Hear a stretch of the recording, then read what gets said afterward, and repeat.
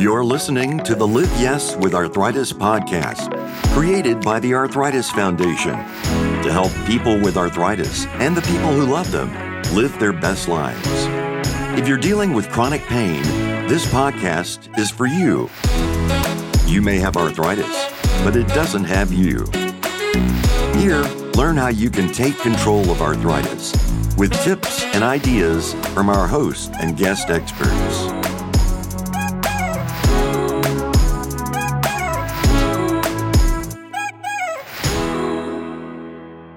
Hi, and welcome to the Live Yes with Arthritis podcast. I'm your guest host, Pete Scalia. Today's topic is men in arthritis, tackling the mental and physical challenges. Being a guy with arthritis comes with mental, emotional, and social challenges, as well as physical ones.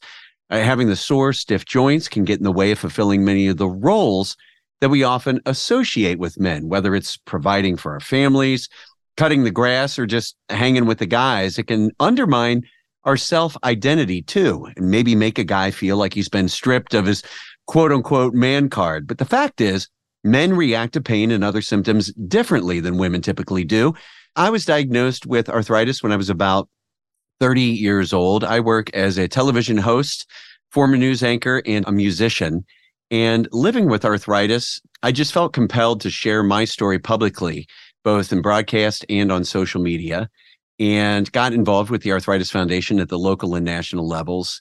And traveling around and hearing people realizing we had a lot of things in common, I noticed there was sort of this underlying theme of never giving up. And that inspired me to start PS Never Give Up, which is a podcast and a social media outlet for folks to share inspiring stories of fortitude, perseverance, and inspiration. And I wanted to share my story to encourage other people to never give up. And as I mentioned, my interactions through the Arthritis Foundation being such a strong community, I've met a lot of people like today's guest, Gary Ho. Gary has lived with the pain and disability of gout for 16 years before he finally got a correct diagnosis and a treatment starting at age 40. Since then, he's been an active advocate for people living with gout. He's committed to raising awareness of the disease, especially in younger men. Now, he and his rheumatologist have co-founded the Gout Support Group of America that works to improve the lives of people living with gout through education, empowerment, and community. So, Gary, thanks for being with us today.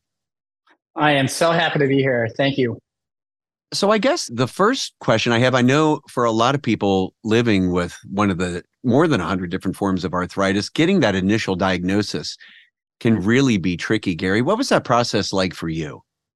Yeah, so the process of being diagnosed was really a long and hellish journey for me. My story started in 1994. So gout is a form of inflammatory arthritis. When you think of gout, you think of the term maybe rich man's disease. Benjamin Franklin had the disease. It was usually back in the day, only wealthy people were getting the disease. They were the ones that were able to drink the wine, eat the steaks, right? And live above and beyond excessively to get the disease. Nowadays, we get it through genetics. We get it through just life here.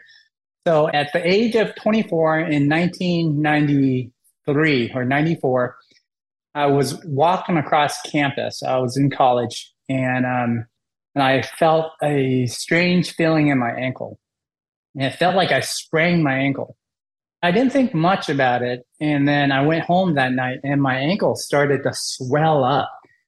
And it got to the point where I thought I had broken my ankle. It was just a sharp pain and it was relentless.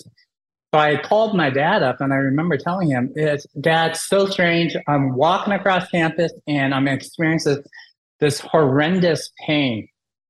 And he says, Gary, you might have gout. I have gout. It kind of runs in the family. And that was the first time I heard the term gout. And he says, Gary, you should go to a doctor and tell them that gout runs in the family and see what they say. And that was my journey in trying to get diagnosed. And that first meeting was not fun. When you initially went to the doctor, how did you describe your symptoms? And was there something that that led you to believe that it was more than maybe just like a sprain or something? There was like a lot of swelling, or what did you notice? Well, yes, there was swelling. It was a sharp, jabby pain. I can only describe it like when a gout attack comes on, it feels like there's 1,000 tiny little men inside your joint with a pitchfork trying to jab their way out. And when I say it's relentless, that's what I mean. You know, when you go to a back doctor and they ask, hey, describe the pain, Mhm. is it dull or is it sharp? Well, I can tell you this is sharp and it's acute and it's just, it's like someone sticking a needle right into that joint and they're just twisting. And that's how I felt. And that's not normal, right? And Yeah. and I'm trying to figure out what I did. And there was nothing that I did that could explain the pain. So it was a bit of a mystery.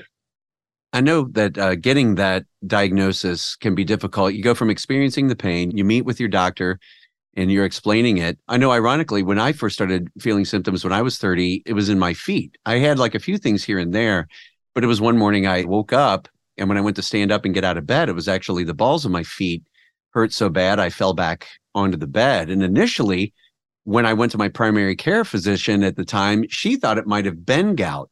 So it was, kind of going through, okay, well, let's test for this, let's test rheumatic factor, that sort of thing. How long did it take from you describing these symptoms to actually get that diagnosis? Because I know that can be the toughest part sometimes. It was not fun. It took me 16 years to get this diagnosed. So if you Wow. can, insane, right? Just thinking back, I'm flabbergasted. At 24, I experienced the pain. I went to the doctor, gave him all the signs you would think, it's genetics, it runs in the family. You can see signs of it on my ankle. It's swollen, it's kind of red, it's hot, right? And I remember him looking at me and saying, Gary, you are way too young to have gout. Gout is an old person's disease. You don't have gout. And I still remember the feeling I had. I actually was overjoyed. I was like, yes, Dad, you're wrong. Right. I don't have gout, right? I Right. must have done something. But when people that live with gout, when the pain comes on, it doesn't matter what you do. With time, the pain actually will subside and it'll go away. And so with time, the pain went away. And so out of sight, out of mind, when the pain went away, I just kind of went on with life.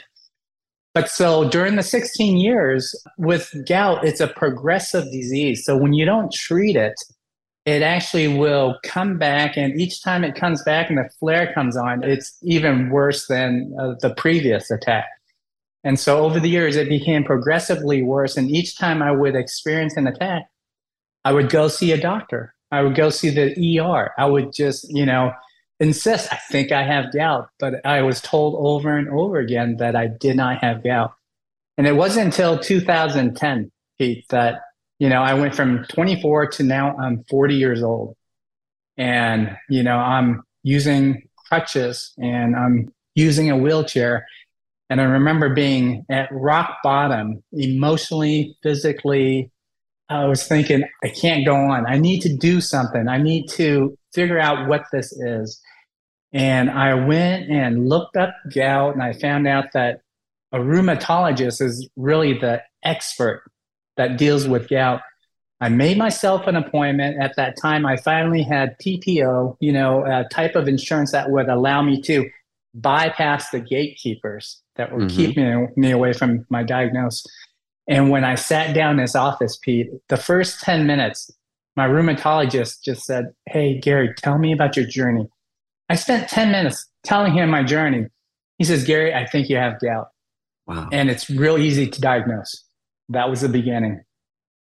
I kind of go back to when I was diagnosed with RA about 20 years ago. And it seems like that mindset maybe it's kind of shifted a little bit. I don't know if there's maybe been more on the education side, because I know that even for myself, I remember a doctor telling me, wow, aren't you awfully young and male to have rheumatoid arthritis? They couldn't really believe that that's what it was. And same thing in your situation. It seems like maybe now there's more of an awareness and that accessibility to rheumatologists who can properly give us that diagnosis. I think so. And that's part of why the Gout Support Group America exists, right? After living pain free now for 5 years, it's 2015. I've been diagnosed with chronic gout. And all it took, Pete, was a simple blood test. It was a $20 test that I couldn't get. And when I got it, I found out that my uric acid level, which is very important for people living with gout, it was north of 10. So anything over 6.8, it's known as a saturation point. That's the point where the body is so saturated with uric acid that it starts creating crystals, which look like little tiny needles around the joints. And that's the jabbing feeling that you feel. Mm-hmm. And so going and being diagnosed, they saw that my uric acid was north of 10, and he immediately came up with a game plan for me. And, I went through a clinical trial for a medication. I learned about proactively managing gout versus reactively managing gout. I basically took my health into my hands and I became an advocate for myself. No longer was willing to trust what the doctors would say. I mean, I did my research. I consulted with experts, and then I just, wasn't shy about asking for a second opinion. And when you talk about education, that's truly, truly right. I find that maybe about 80% of the general practitioners out there don't know enough about gout, so they don't have the confidence to prescribe the medication that is necessary to manage this disease. They actually will push it back on what I call reactive management. So they'll treat the pain, right? The symptoms of the disease instead of the cause. And they typically will send you away with a pamphlet that says what to eat and what not to eat, which, I don't know if they realize this, but then now they put the fault on to the person. Hey, it's your fault that you have gout, when in reality, right, it's not. Help keep the tradition going strong at the Arthritis Foundation's Jingle Bell Run, the most festive holiday run for a reason. Spread good cheer and raise funds for a great cause. Be there with bells on to run or take a stroll or just cheer on others from the sideline. It's not too early to register now for Jingle Bell Run at arthritis.org/JBR.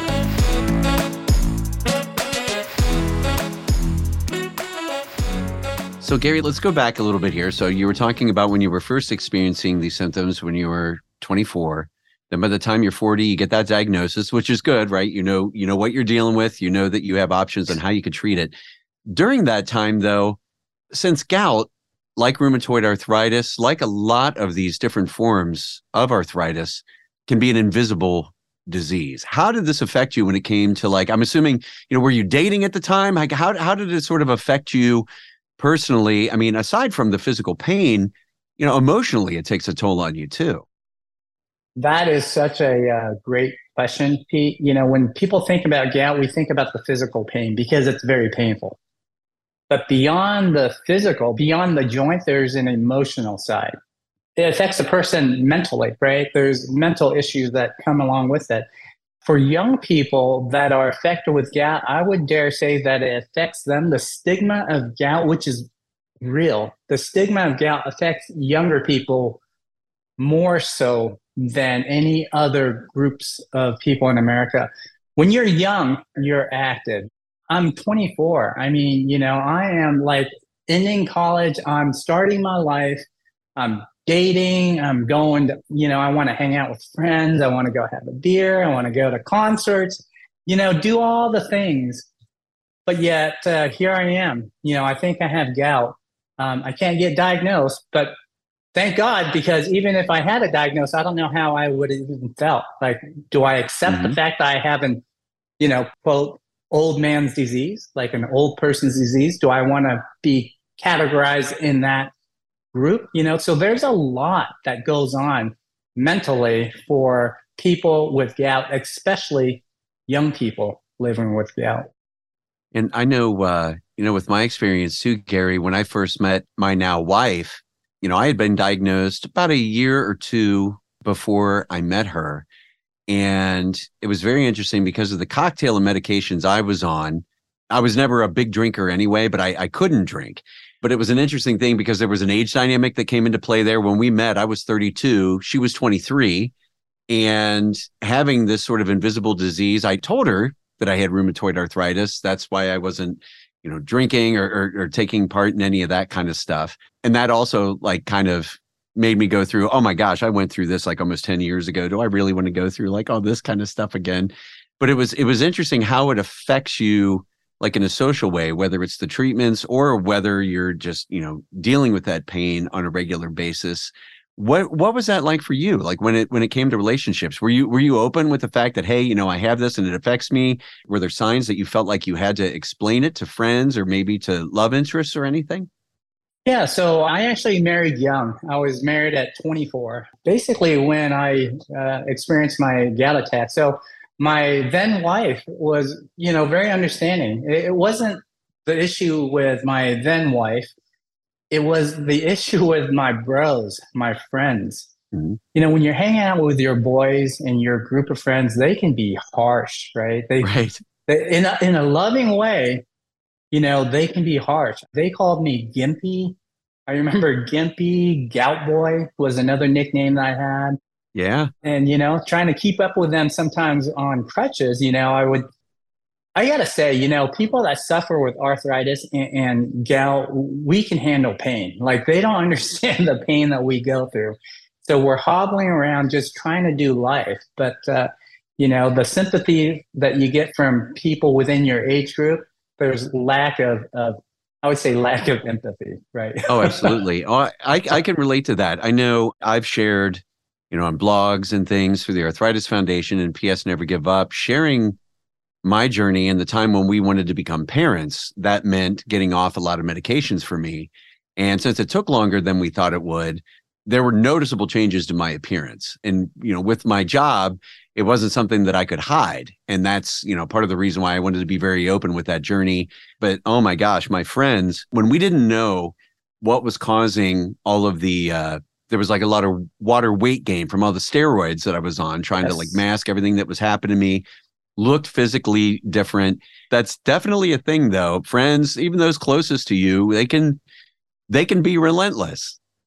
They're relentless. They're the ones that are the most harsh on you. And, it's funny that you mentioned the medication and the side effects because for 16 years, I was being treated myself with over-the-counter medication, or I would go to the ER and the only thing they would really give me is steroids or something that would take care of the inflammation, but the side effects were bad. I mean, I am 5'10", I weigh 175 now, fit. But back then I was 225. Mm-hmm. Right. And my face is probably twice the size that you see now. And so if you can imagine that my skin was bad because of just the steroid again, everything was just breaking out, everything like my levels, to be healthy, you need your levels within your body to be where it needs to be. And it felt like every single level in my body was off. And, I have pictures of before and after, and it is pretty amazing. You can see darkness before in my face, where I just wanted to give up. And I found myself again, now I'm back to that 23-year-old kid, happy as can be. Yeah. No, and it's funny. I mean, I was just looking at some old pictures of myself too. And it's like when I was getting started, working in TV and stuff, and I'm 6 feet tall. Well, I've had my hips and knees replaced, so my height has changed over the years. I was kind of hoping maybe I could get like, the go-go gadget adjustable, maybe if I was picking up a game of basketball or something. But it's interesting when you go back and you look, and I was the same sort of thing. I went from like 180 to being on the steroids, to getting up to 235. And then after the knee replacement surgery, dropping down to like 135. And that's kind of like when my wife stepped up and she said, well, listen, you can't weigh less than I do. That's going to be a problem. It's interesting to look back and like you said, you kind of rediscover yourself, right? You kind of find who you are when you're going through all these difficult times. How do you think that sort of shaped your outlook and who you are today? I've always been a optimistic person. I felt like I lost that person during the 16 years journey trying to get that diagnosis. And when I received the diagnosis, I received hope.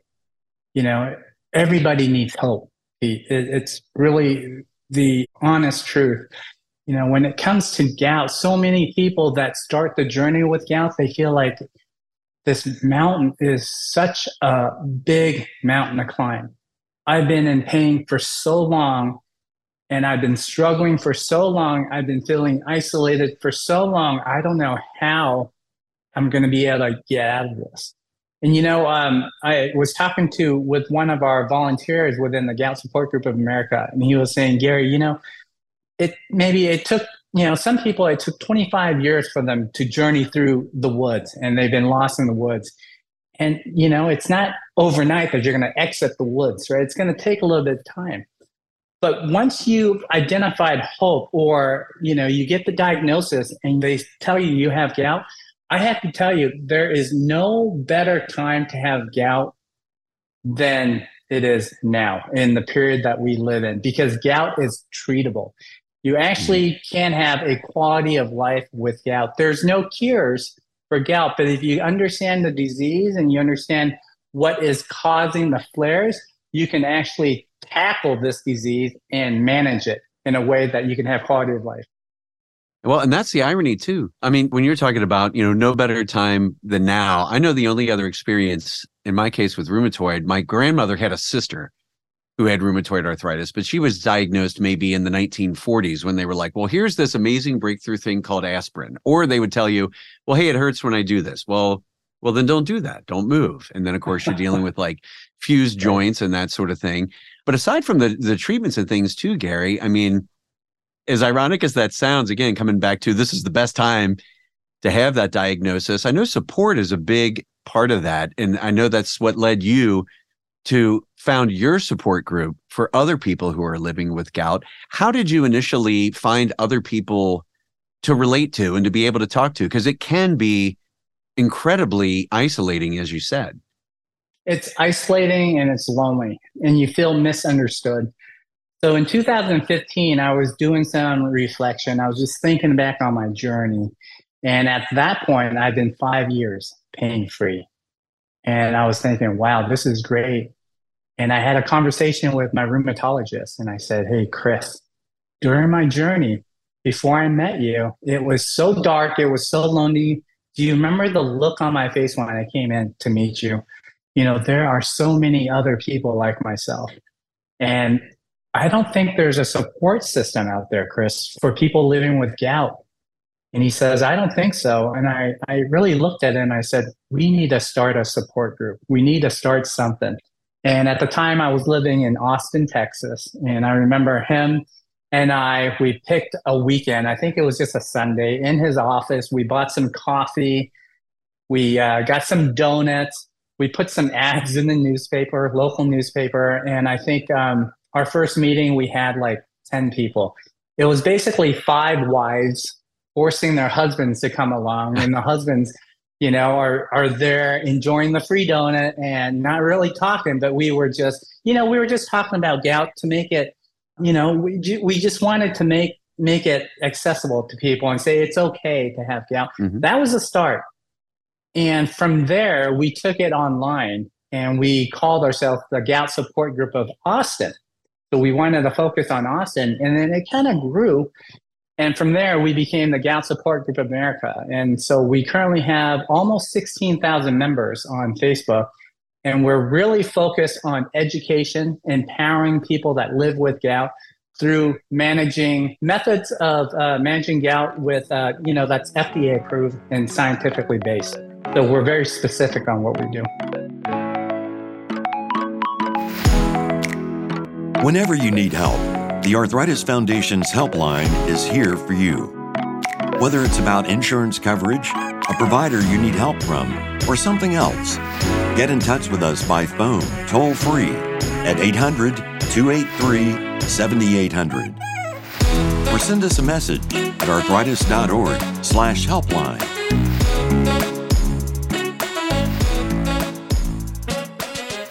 When you look back at your younger self, what would you tell yourself, Gary? In the years, obviously with age comes wisdom, experience.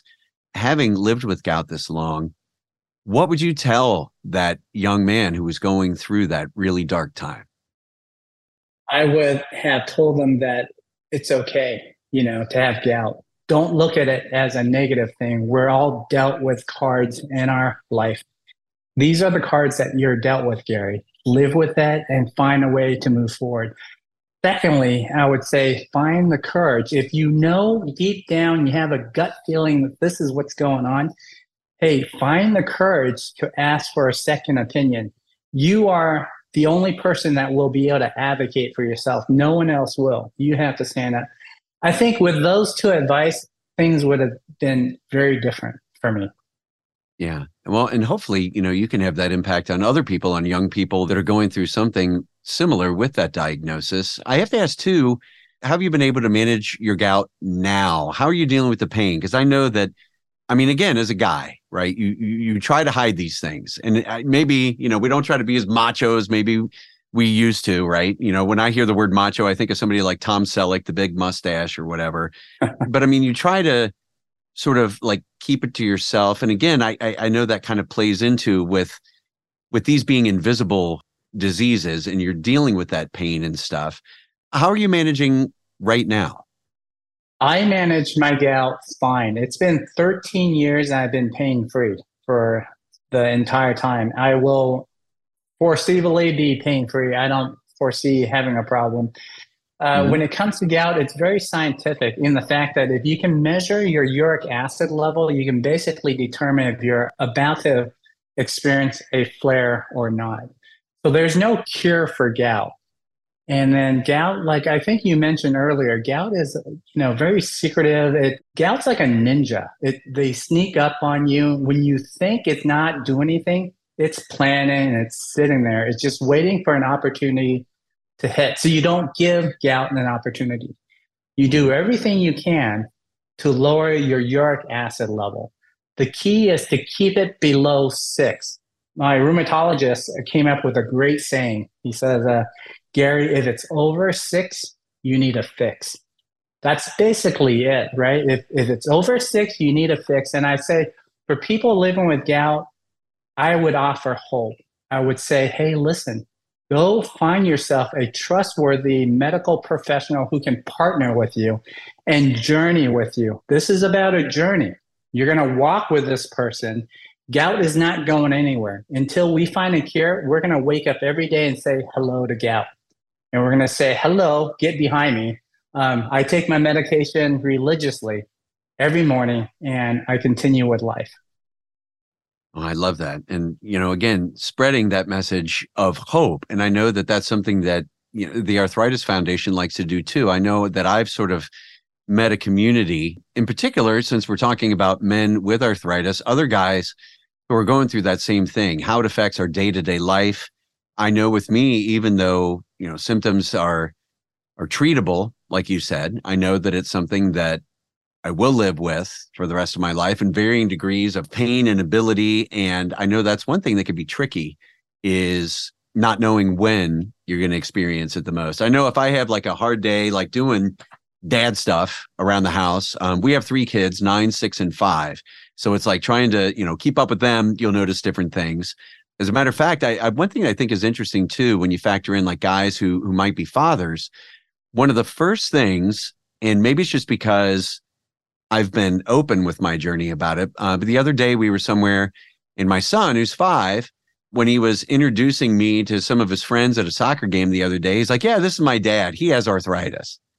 And it's one of those things where, they're aware. They could see like some of the physical changes that I have. And I try not to exhibit like all the limitations that might exist. I want them to know it's okay. We could play. We can do all these different things.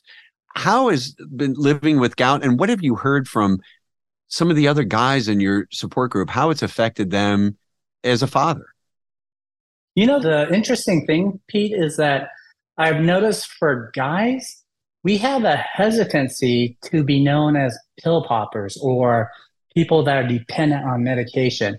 Yet we'll grab a beer and we don't see that as a source of medication. Or, sometimes when we get a headache, it's fine. We'll take the aspirin. But For some odd reason, when it comes to maybe allopurinol or Uloric or these maintenance medications that have very low side effects, we don't want to be known as someone that is dependent on daily medication, which is a strange thing. So that's something that we've tried to overcome within our Gout Support Group of America.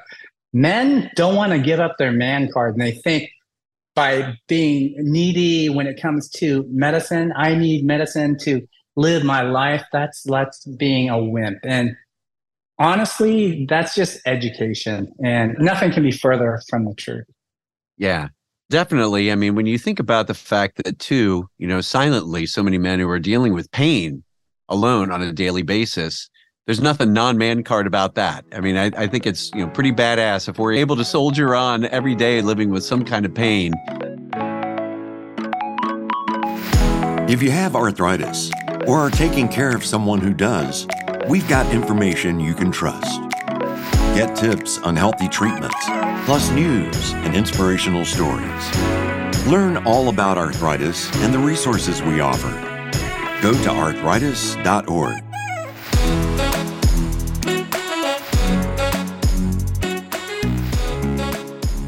We knew that we were going to be doing this episode and posed the question online, asking people about their biggest mental, emotional, or social obstacles that they've had to deal with living with arthritis.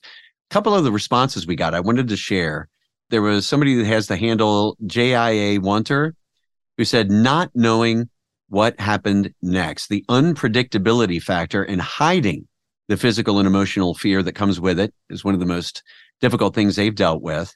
And another one of our followers, Bionic RA, said, admitting that I need help.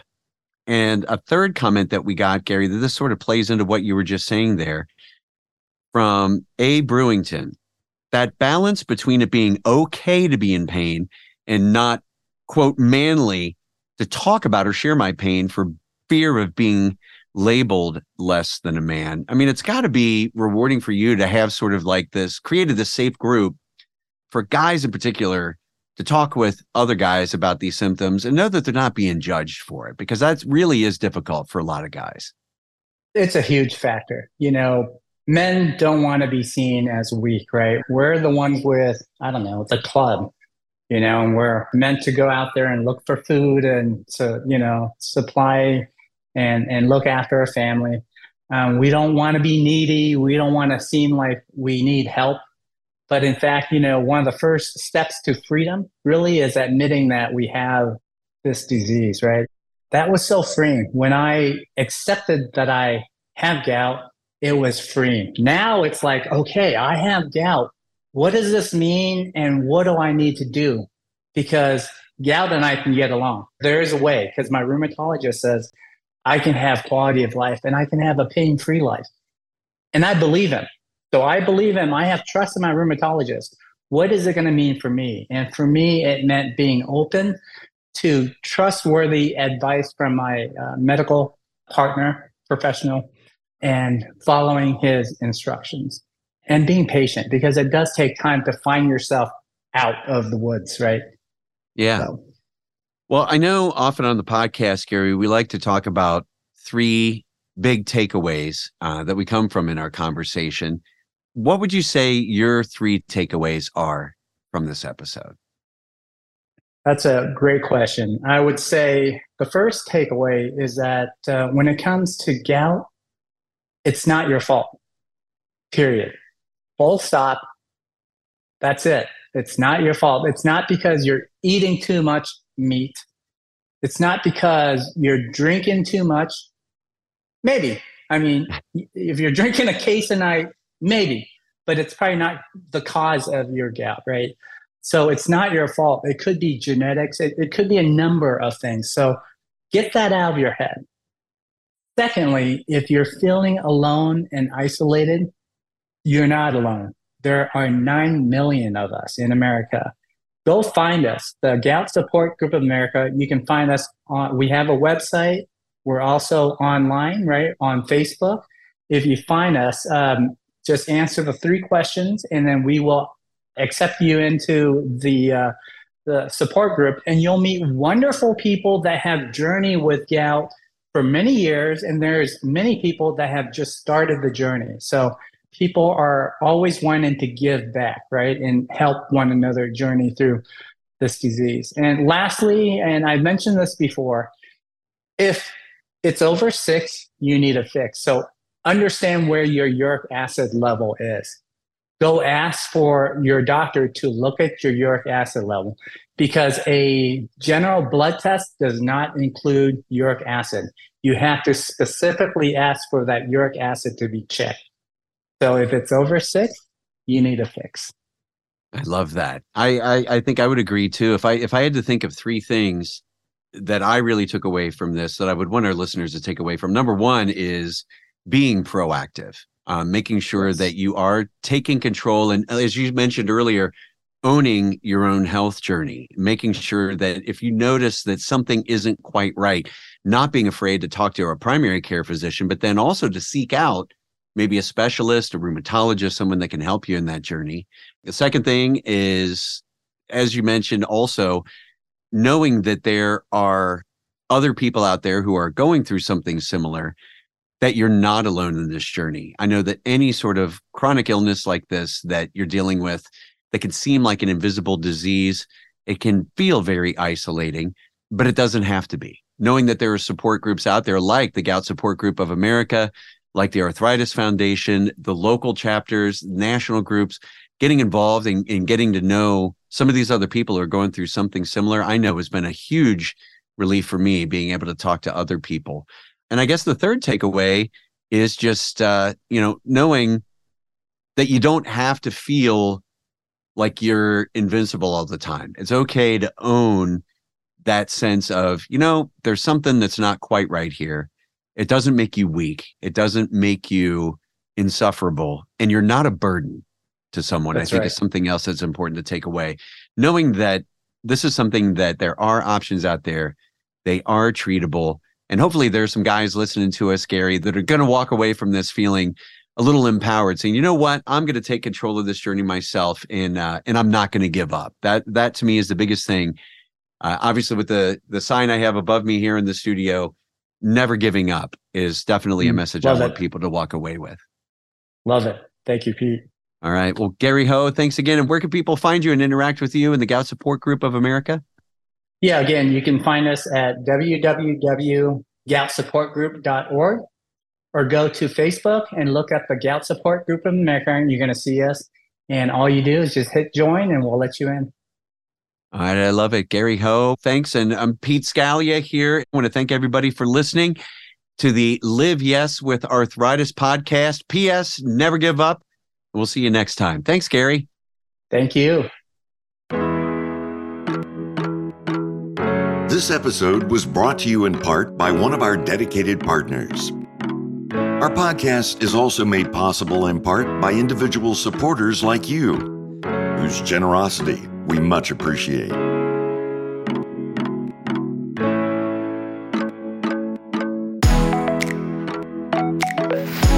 The Live Yes with Arthritis podcast is independently produced by the Arthritis Foundation. This podcast aims to help people living with arthritis and chronic pain live their best life. People like you. For a transcript and show notes, go to arthritis.org/podcast. Subscribe and rate us wherever you get your podcasts. And stay in touch.